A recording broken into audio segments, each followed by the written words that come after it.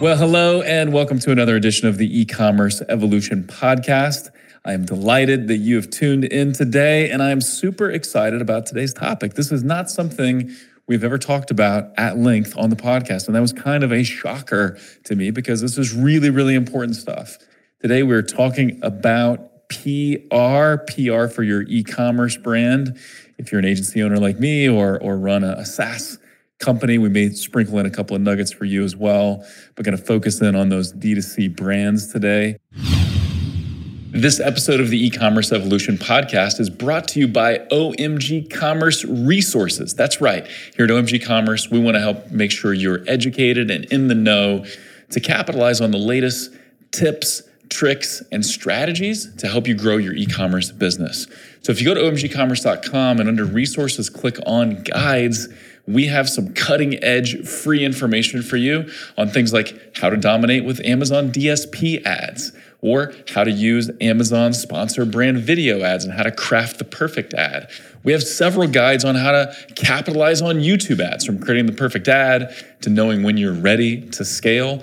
Plus, there's the newly updated Google Shopping Guide, plus more. Check it all out at omgcommerce.com and click on guides under resources. And now, back to the show.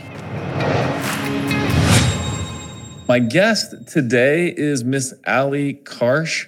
She is a PR specialist, 15 plus years in the industry. She's the founder of LVPR and been running that company for about 5 years. We actually shared a client for a number of years. So Native Deodorant, Allie and team worked with Moyes at Native Deodorant as they were scaling and growing on their rocket ship trajectory. And so that was a fun connection that we have as well, because of course we run the Google and YouTube for Native to this day. And so with that intro, Allie, welcome to the show. How you doing? And thanks for taking the time.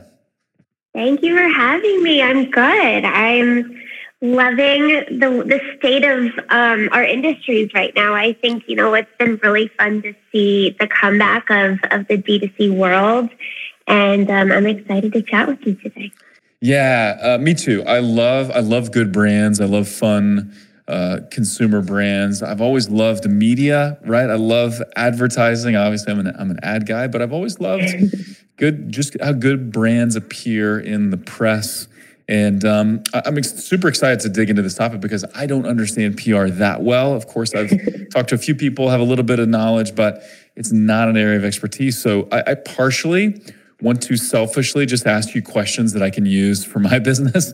But I'm going to definitely ask you more about D2C brands, and we'll all get benefit from this. So if you don't mind, Allie, give me the quick background. How did you find yourself in PR? Was this the dream? Was this the dream since you were a little girl, or how did this come to be?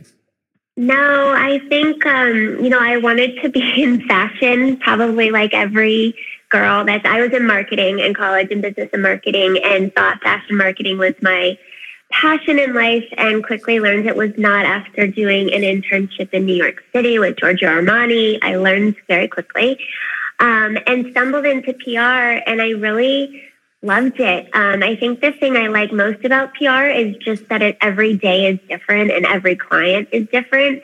And so it never feels like you're tired of doing this job. And for me, I have ADD, and so that just really works well for me. But no, I loved it. I started out, it was my first job was in PR, and I've continued since and grown in different capacities. But I really enjoy the industry. So your original job was at a PR firm, or you were working at a media outlet? Okay, for a PR firm. I've always worked at agencies only. I've never worked on the flip side, but I have so much respect for the editorial world. Yeah. It's so interesting that our two worlds are quite similar, right? PR and advertising, they have a lot in common. If you think about it, and I love the fact that no 2 days are the same for me either. Every client is different, every challenge is different, and I've got to have variety or I go crazy. But, at the end of the day, what we're both doing is telling good stories, right? We're taking the story of a brand and bringing it to life in our respective mediums. So we do a lot with Google ads and YouTube ads and Amazon ads, and you're using media. And so I want to kind of dig in, lots of stuff I want to talk about. But the first thing you had mentioned as I was kind of getting to know you and getting to know LVPR, you talked about, one of the requirements you guys have before you work with a brand is there has to be a good founder story, right? And so can you talk about what that is? Because I think there are potentially some people who are too humble and they think, I don't have a good story, right? I'm just a guy or a gal that started this business, and what's interesting about that? But so what are some of the elements of a good founder story, and what does that look like? Yeah, and you're right. A lot of founders don't ever want to talk about themselves, and we have to push a lot of them. But what we really do best with is products that came from a purpose. So usually, if a product was created by, let's say it's a female product and it was created by a male, it's really hard to tell that founder story. I created this because I wanted to make a lot of money. Oh, yeah, okay. And that doesn't translate. I believe in capitalism too, but that's not like a really compelling story. Yeah.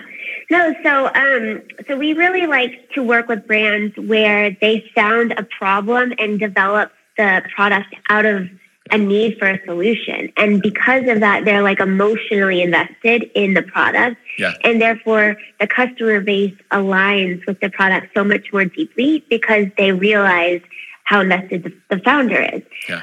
So, like a Sarah Blakely, the founder of Spanx, and how she made the original several hundred pairs at her kitchen table, and she made it because all the options are terrible for women at that time. That type of story. Right. Exactly. I mean, we're working with a brand right now that is it's a father that created his product, and it was once he had children and he realized that there was chemicals in diapers and there was chemicals in baby wipes, and they were all working together, unfortunately, to be not the safest option for his child. He created a new product out of it. So it's those moments of realism that help customers connect to the products. And so we like to be able to make those connections and tell that story in that capacity. Yeah. And even, Moise Ali, founder of Native Deodorant, really realizing that there weren't any good natural deodorant options. He read the label of a deodorant stick and realized, I don't know what any of these ingredients mean. I don't even know how to pronounce most of them. And that was kind of the impetus to, and there's some family connections, I think, too. Maybe a pregnant sister. I could be making that. Pregnant sister, yeah. He was trying to find a safe option for his sister, and he couldn't find one. So he had to make one. Yeah. Super cool. So then how do you uncover what are the elements that you should talk about, right? Because I think there are two ends of the spectrum. There are people that don't like to talk about themselves, and they've lived their story, so they don't think it's interesting. And then there are other people who don't mind to talk, and I have several people like this in my life where they don't mind to talk, but they want to share every detail, and really not every detail is interesting, right? So, how do we know what we need to share? What's the compelling part of the story that we do need to share? Well, so we do a tactic called media training, and that's where we work with those individuals that have a lot to share, and we need to help them kind of condense what they need to work on. So in that capacity, it's really just writing a narrative for people and helping them stick to their messaging and saying, okay, what's the point? What are we trying to communicate? What's the end goal? Selling the product. So just really trying to stick to those key message points and not going too far outside of the box because you lose your audience once you do. Yeah, there's have you ever seen the movie Hitch with Will Smith, where he's like coaching people on how to date and not be annoying and stuff? I love the line where he says, people want to see the real you, but they don't want to know everything about you, right? Like exactly. Be authentic, but don't share too much because we don't care. And so I thought that line applies to PR and advertising and dating as well. And so let's talk a little bit about when is the right time to look at PR, right? So if I'm just coming up with my business idea or a new product idea, is that the right time? Do I have to have a certain amount of traction and success before I say, okay, now's the time to really consider a PR strategy? What should I be considering in my business before I go down the path of trying to get PR? This is a great question, and I think it's one that we find people come to us the most and don't know the answer to. So I'm going to labor on this one a little bit. Love it. This is super helpful. There's multiple points, honestly, but brand launch for sure is the time to invest in PR because it's the moments you tell your brand story from the start. So there's a lot of times where brands will choose to soft launch. Mm-hmm. And while sometimes that's necessary due to funding or for whatever the case may be, you really kind of miss that moment of being able to get out from the gate and say, here's who we are, here's what we're doing. So I recommend brand launch. So really, and really that brand launch with the founder's story, like that combo is pretty compelling, right? We all like new things, right? Media outlets like to talk about new things. So that combo is pretty good. New things and new products. You know, if you're a new category or if you're introducing something that's not out there, I mean, that's your moment. So brand launch for sure. We always recommend if you're wanting to talk about it, if you fundraising is a great time to also get out there and talk about some news.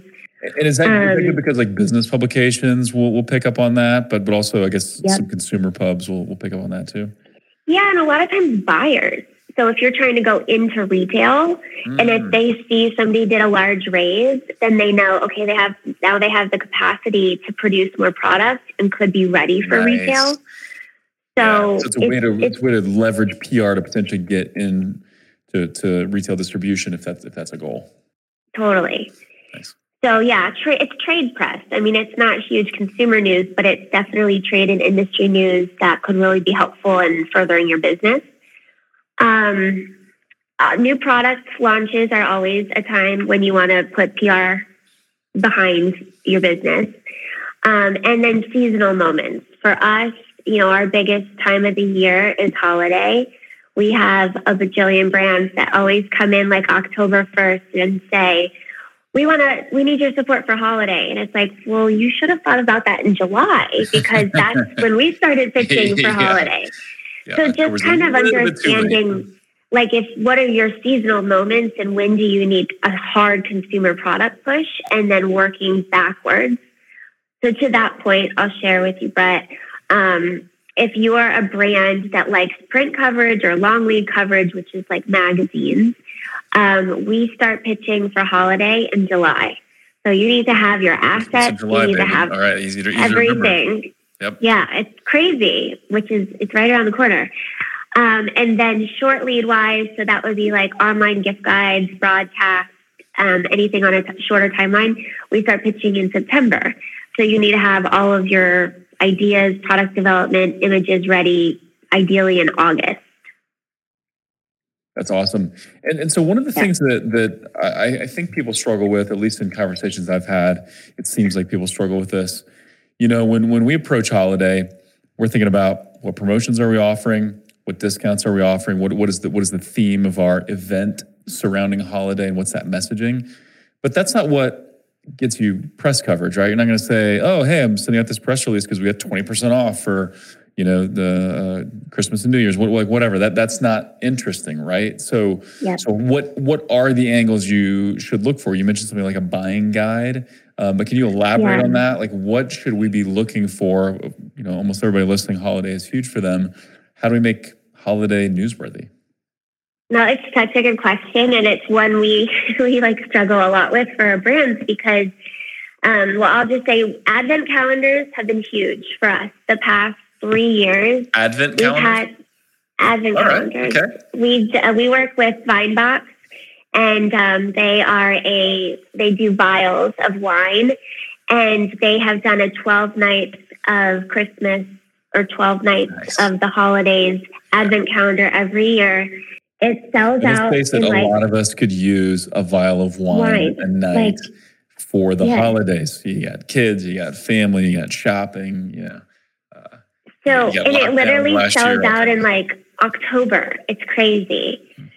So Advent calendars are and it's become a trend where a lot of outlets will cover Advent calendars. So we have coffee Advent calendars, you have dog treat Advent calendars, just like gimmicky things work.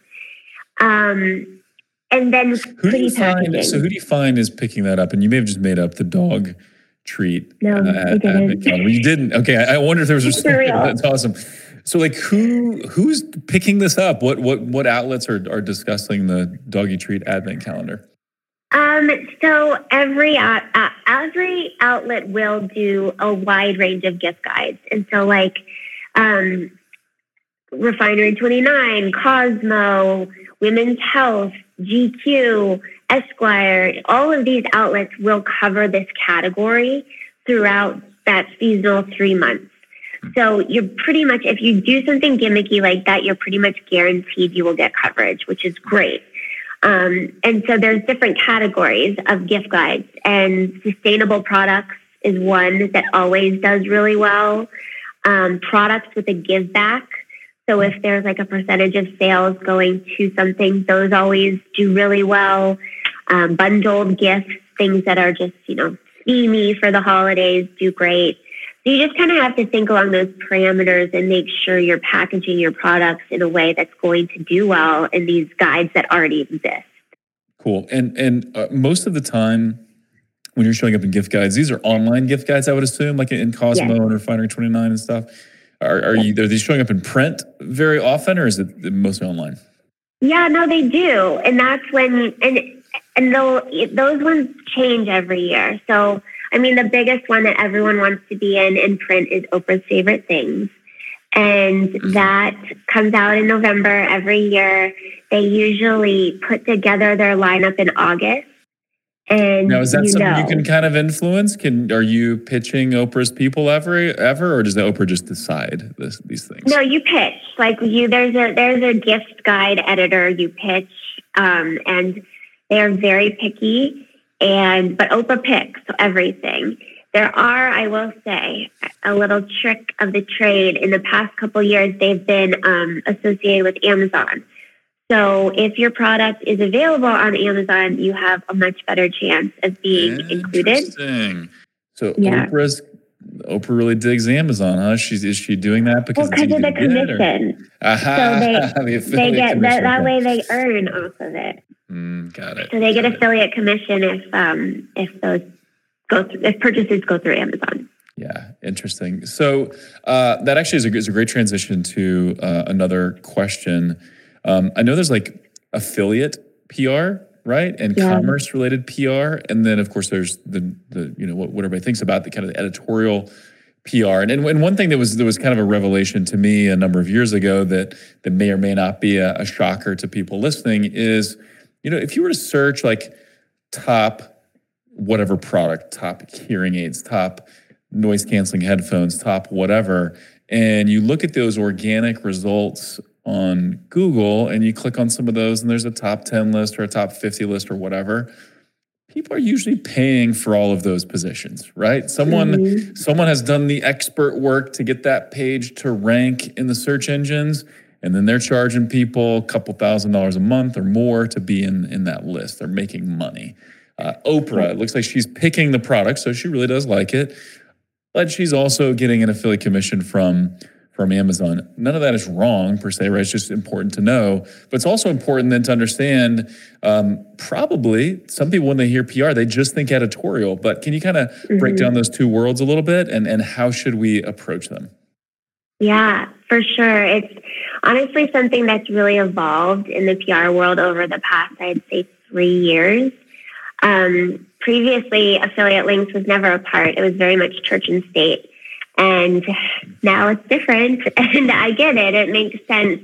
But I would say 50% of what you would consider editorial placements are commerce placements. And paid that placements, means affiliate placements. They're not paid. So in your world, I think people maybe bump them up. But in our world, it's more that you are guaranteeing a certain percentage of commission if they use your affiliate link. So let's say they do a roundup on the best natural deodorants, and they pick Native, they pick Curie, they pick Lumi, Miro, whatever, all of these other ones. And each product, in order to be in that list, needs to provide an affiliate link. And it's either to their D2C site with a percentage of commission, or to Amazon or to Target. And the way in which an editor decides which affiliate link to use is based off of how much commission the retailer is providing.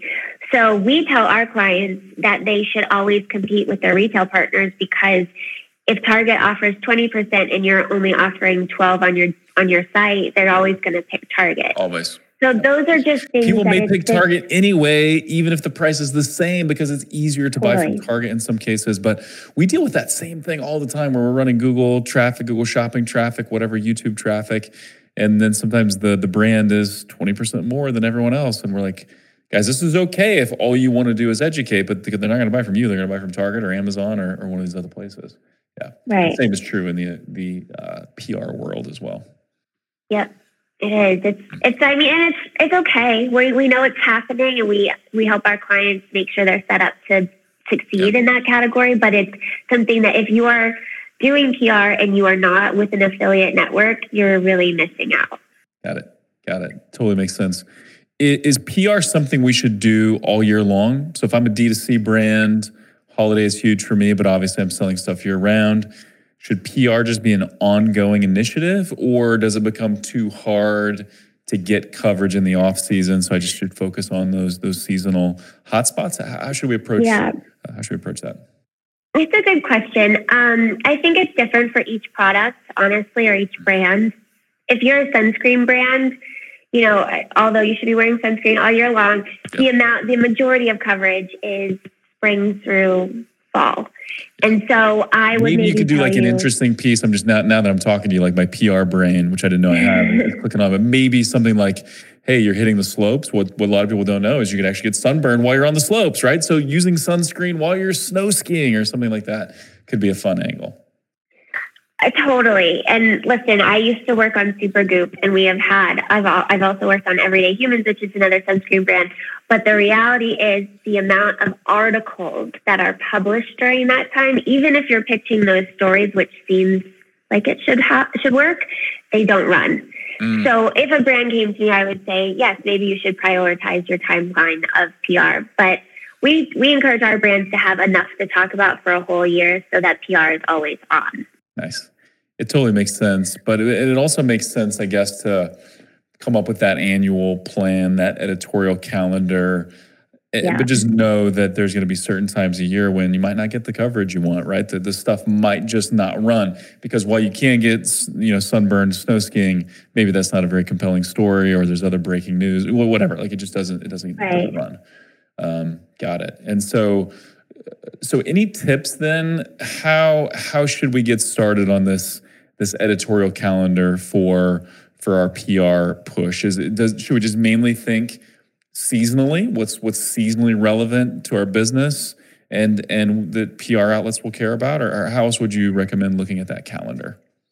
So what we typically encourage our brands to do is share with us, their product dev calendar, so that we can align a calendar of our pitch angles to support what is coming in the innovation pipeline. But then, and I think this kind of leads to what you guys do, Brett, then we also encourage them to introduce us to all their agency partners so that we understand, okay, are you running a certain ad campaign during this time? Are you running a really cool SMS campaign? What else is going on in your world? Because something that's been really effective for us, for a lot of our brands, because I think D2C brands just do the coolest marketing initiatives, is getting marketing coverage. So when there's a slow product time, but there's a sick SMS campaign that is just converting like crazy, then we'll go out and tell that story on behalf of the brand, on behalf of their agency provider.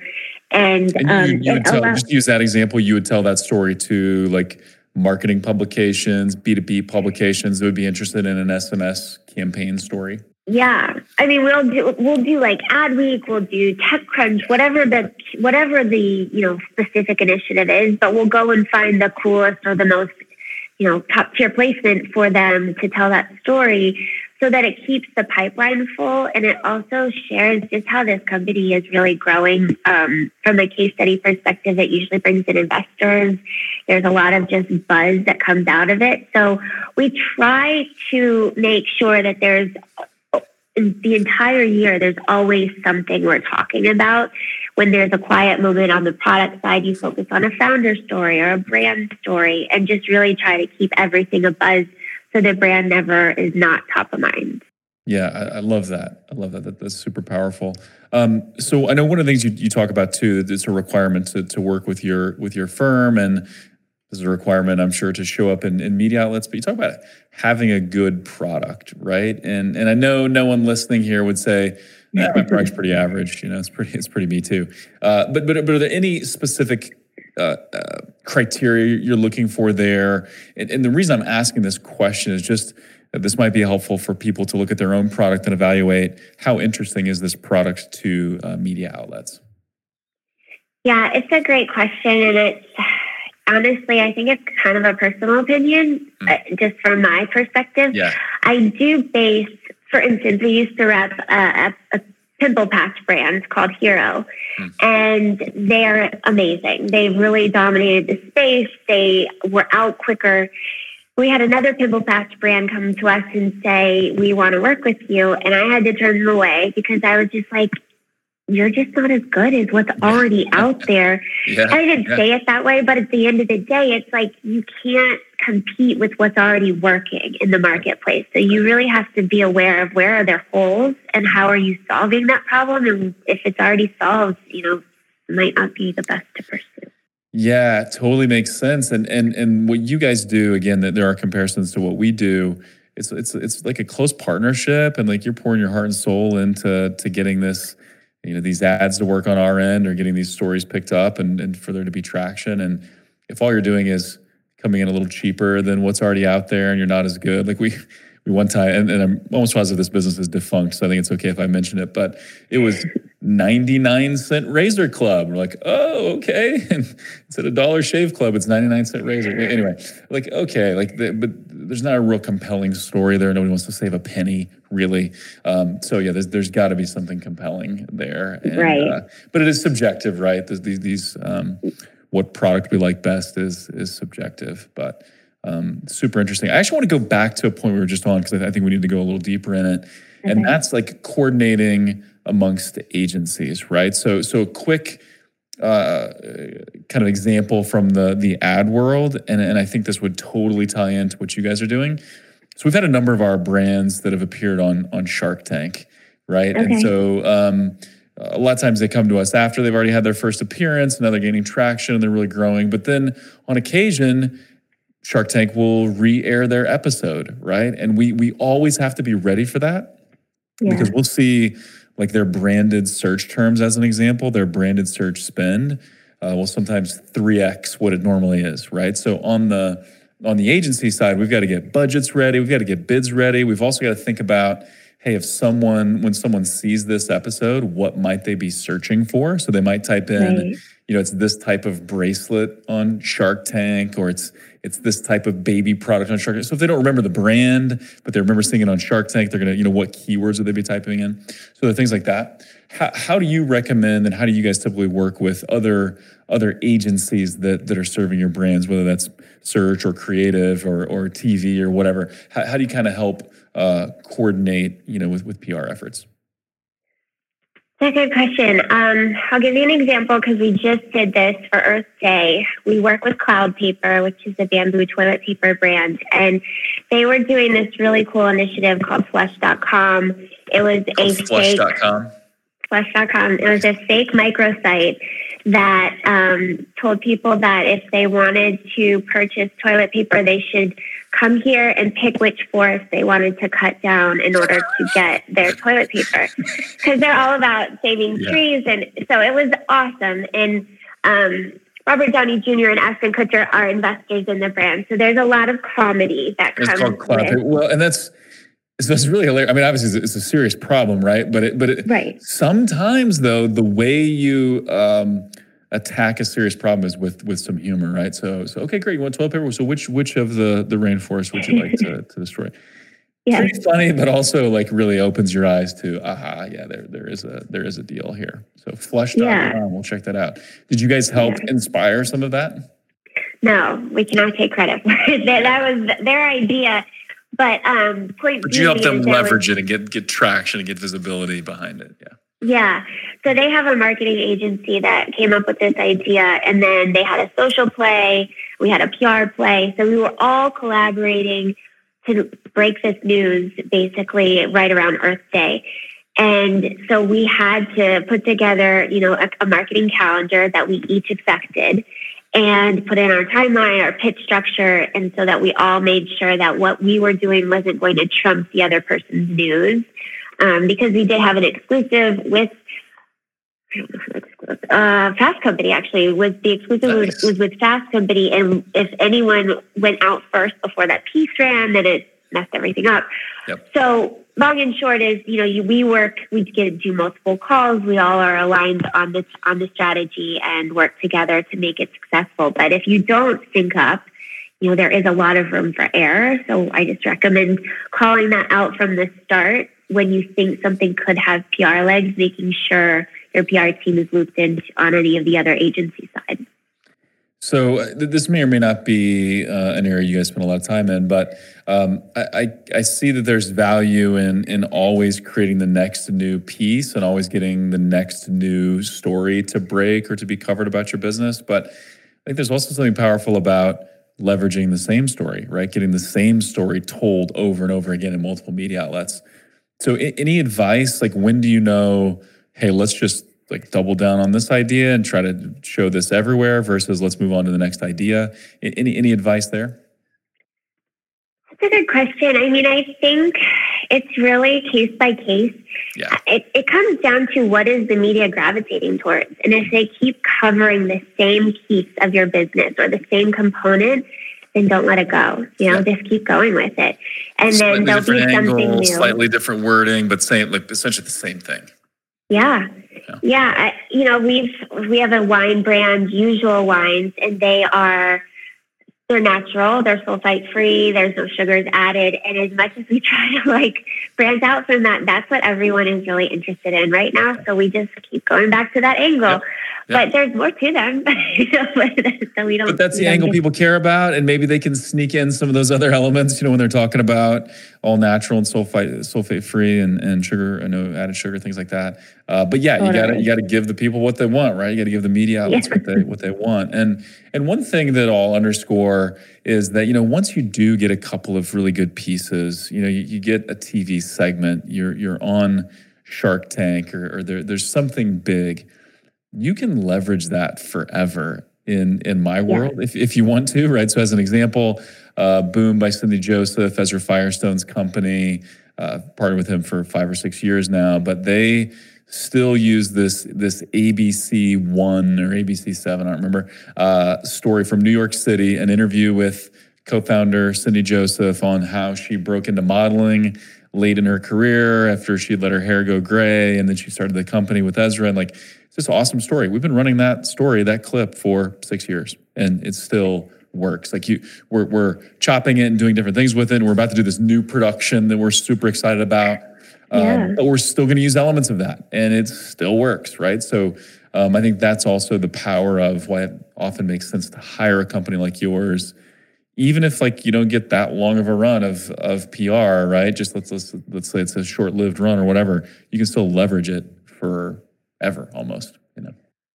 Totally. And honestly, that's how I started out doing B2C PR. Was brands would come to me and say, I just need a really cool headline, or we call them love letters, but they're standalone pieces, just so that they could put ad spend behind it. That's all they cared about, was flipping their PR hits into an ad and continuing to push it. And so, yes, that's what we do a lot too. Yeah, totally makes sense. So I want to talk, people are obviously getting a great kind of insight into what you guys do, but talk a little bit about the agency. What makes you guys different, and what are you proud about with the agency? And then I want to dig into that a little more. Oh, thank you. What am I proud about? I think we work with really cool brands that are doing good things, and that for me, when I started LVPR, was really important to me. I didn't want to just work on any brand. I wanted to work on a brand I really believed in. So we have 5 pillars that you have to check the box on in order to work with us. And they are a strong founder story. If it's a female founder, even better.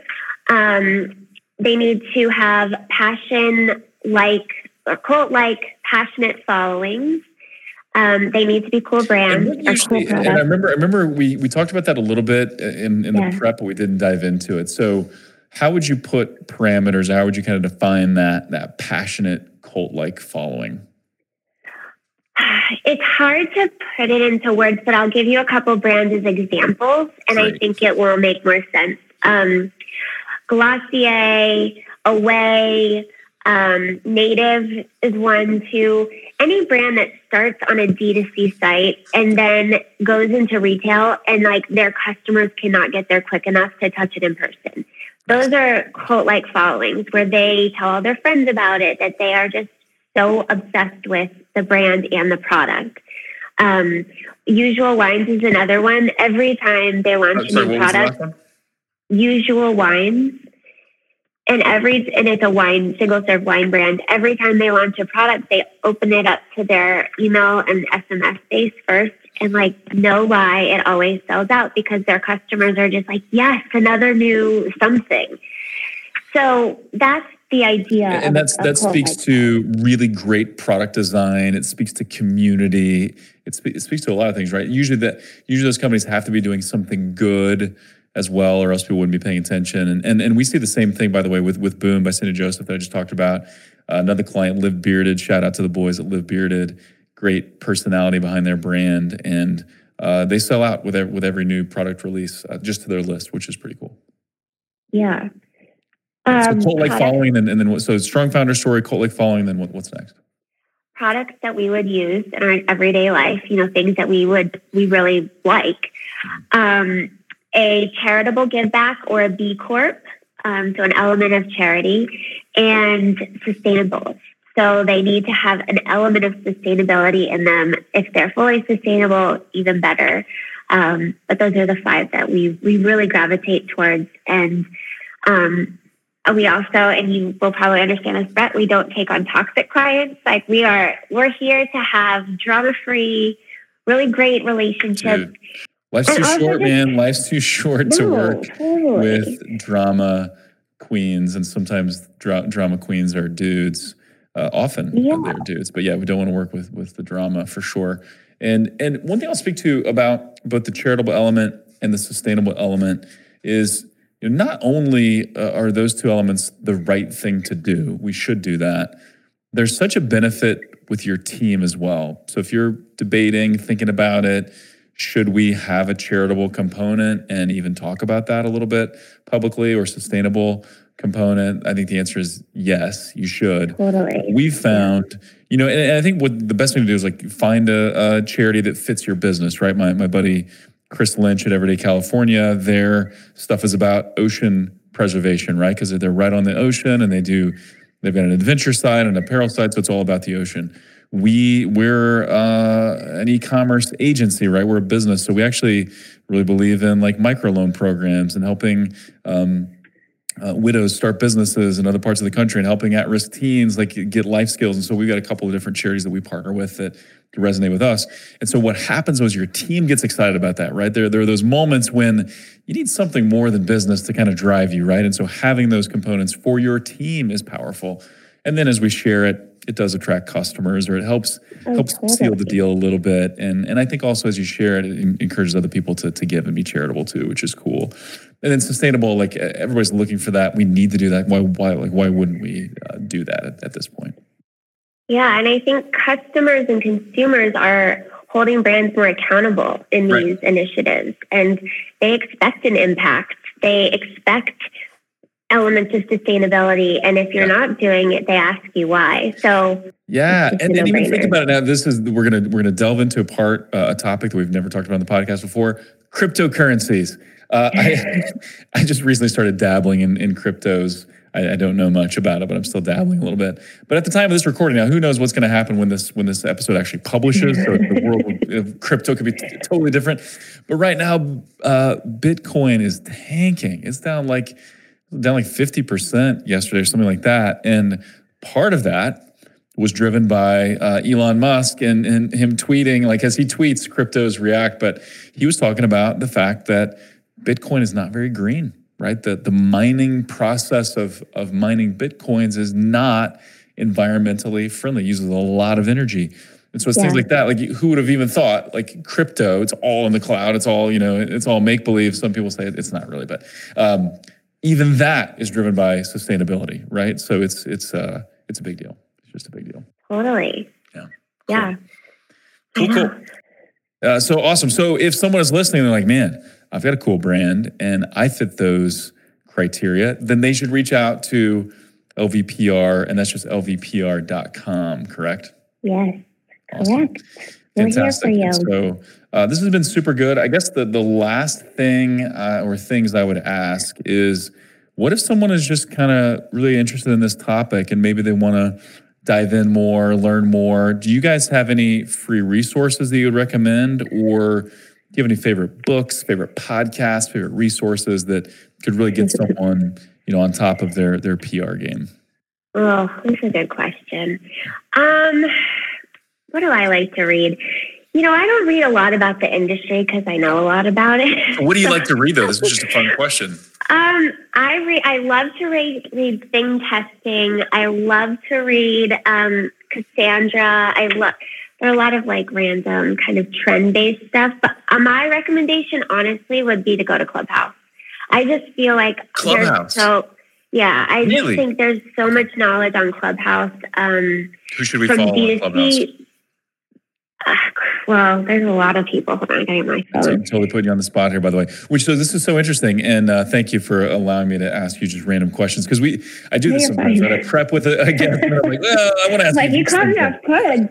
I wasn't ready for that. So I downloaded Clubhouse, and I've been on there a little bit. Some of my friends are on there. I still don't really get it. I mean, I understand the concept. It's not one of those things where I'm like, I want to go hang out in Clubhouse. I haven't gotten there yet, but I don't if there's spend some a ton of time learn there.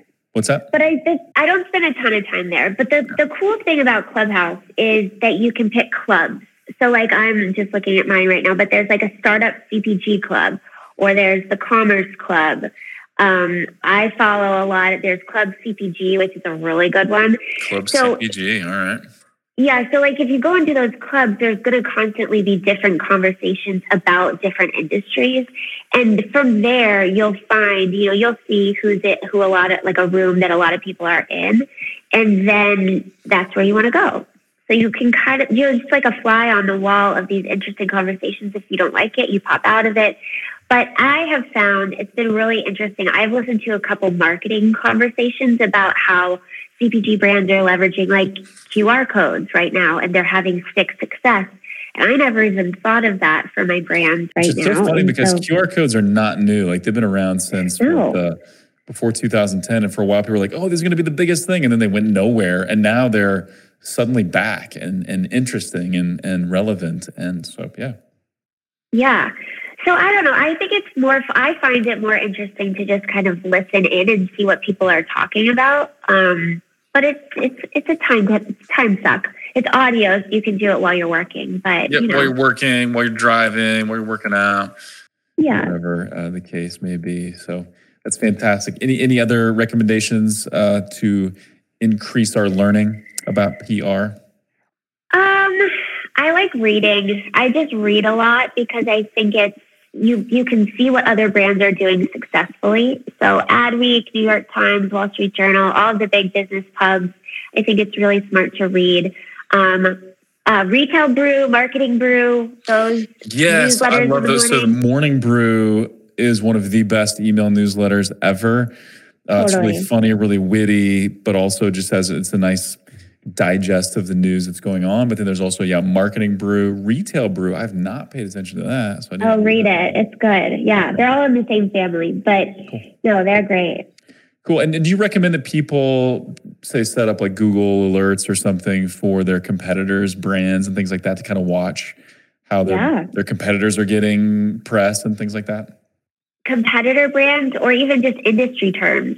So if you're in the deodorant industry and you don't know if a new competitor is coming in, if you just put that keyword in, then you can also get fed that news. Yeah. Awesome. Allie Karsch, ladies and gentlemen. Allie, this has been so much fun. You nailed it.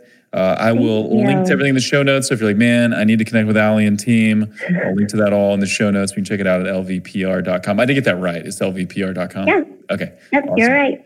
All right. With that, thanks, Allie. It's been a ton of fun. Appreciate you taking the time. No problem. Talk to you soon. Bye, guys. And as always, thank you for tuning in. I would love to hear from you. Love to hear feedback on the show. What other topics would you like us to discuss? And if you haven't already, leave that review on iTunes. Makes my day and allows other people to find the show. With that, until next time, thank you for listening. That's a wrap.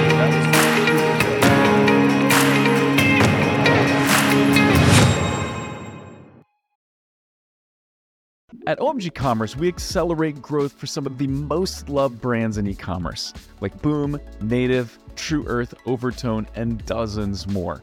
If your Google and YouTube ad performance isn't where it should be, if you're struggling with Performance Max, or if you're not scaling like you'd like on Amazon, then we have two ways to help. One, we have amazing resources that are free for the taking, like our top YouTube ads guide with lots of examples, our PMax checklist, or our Amazon DSP roadmap, plus many more. Or hit us up for a free strategy session. So go on over to omgcommerce.com and click on Let's Talk to request that free strategy session, or click on Resources and Guides and pick the guide that's right for you. And now back to the show.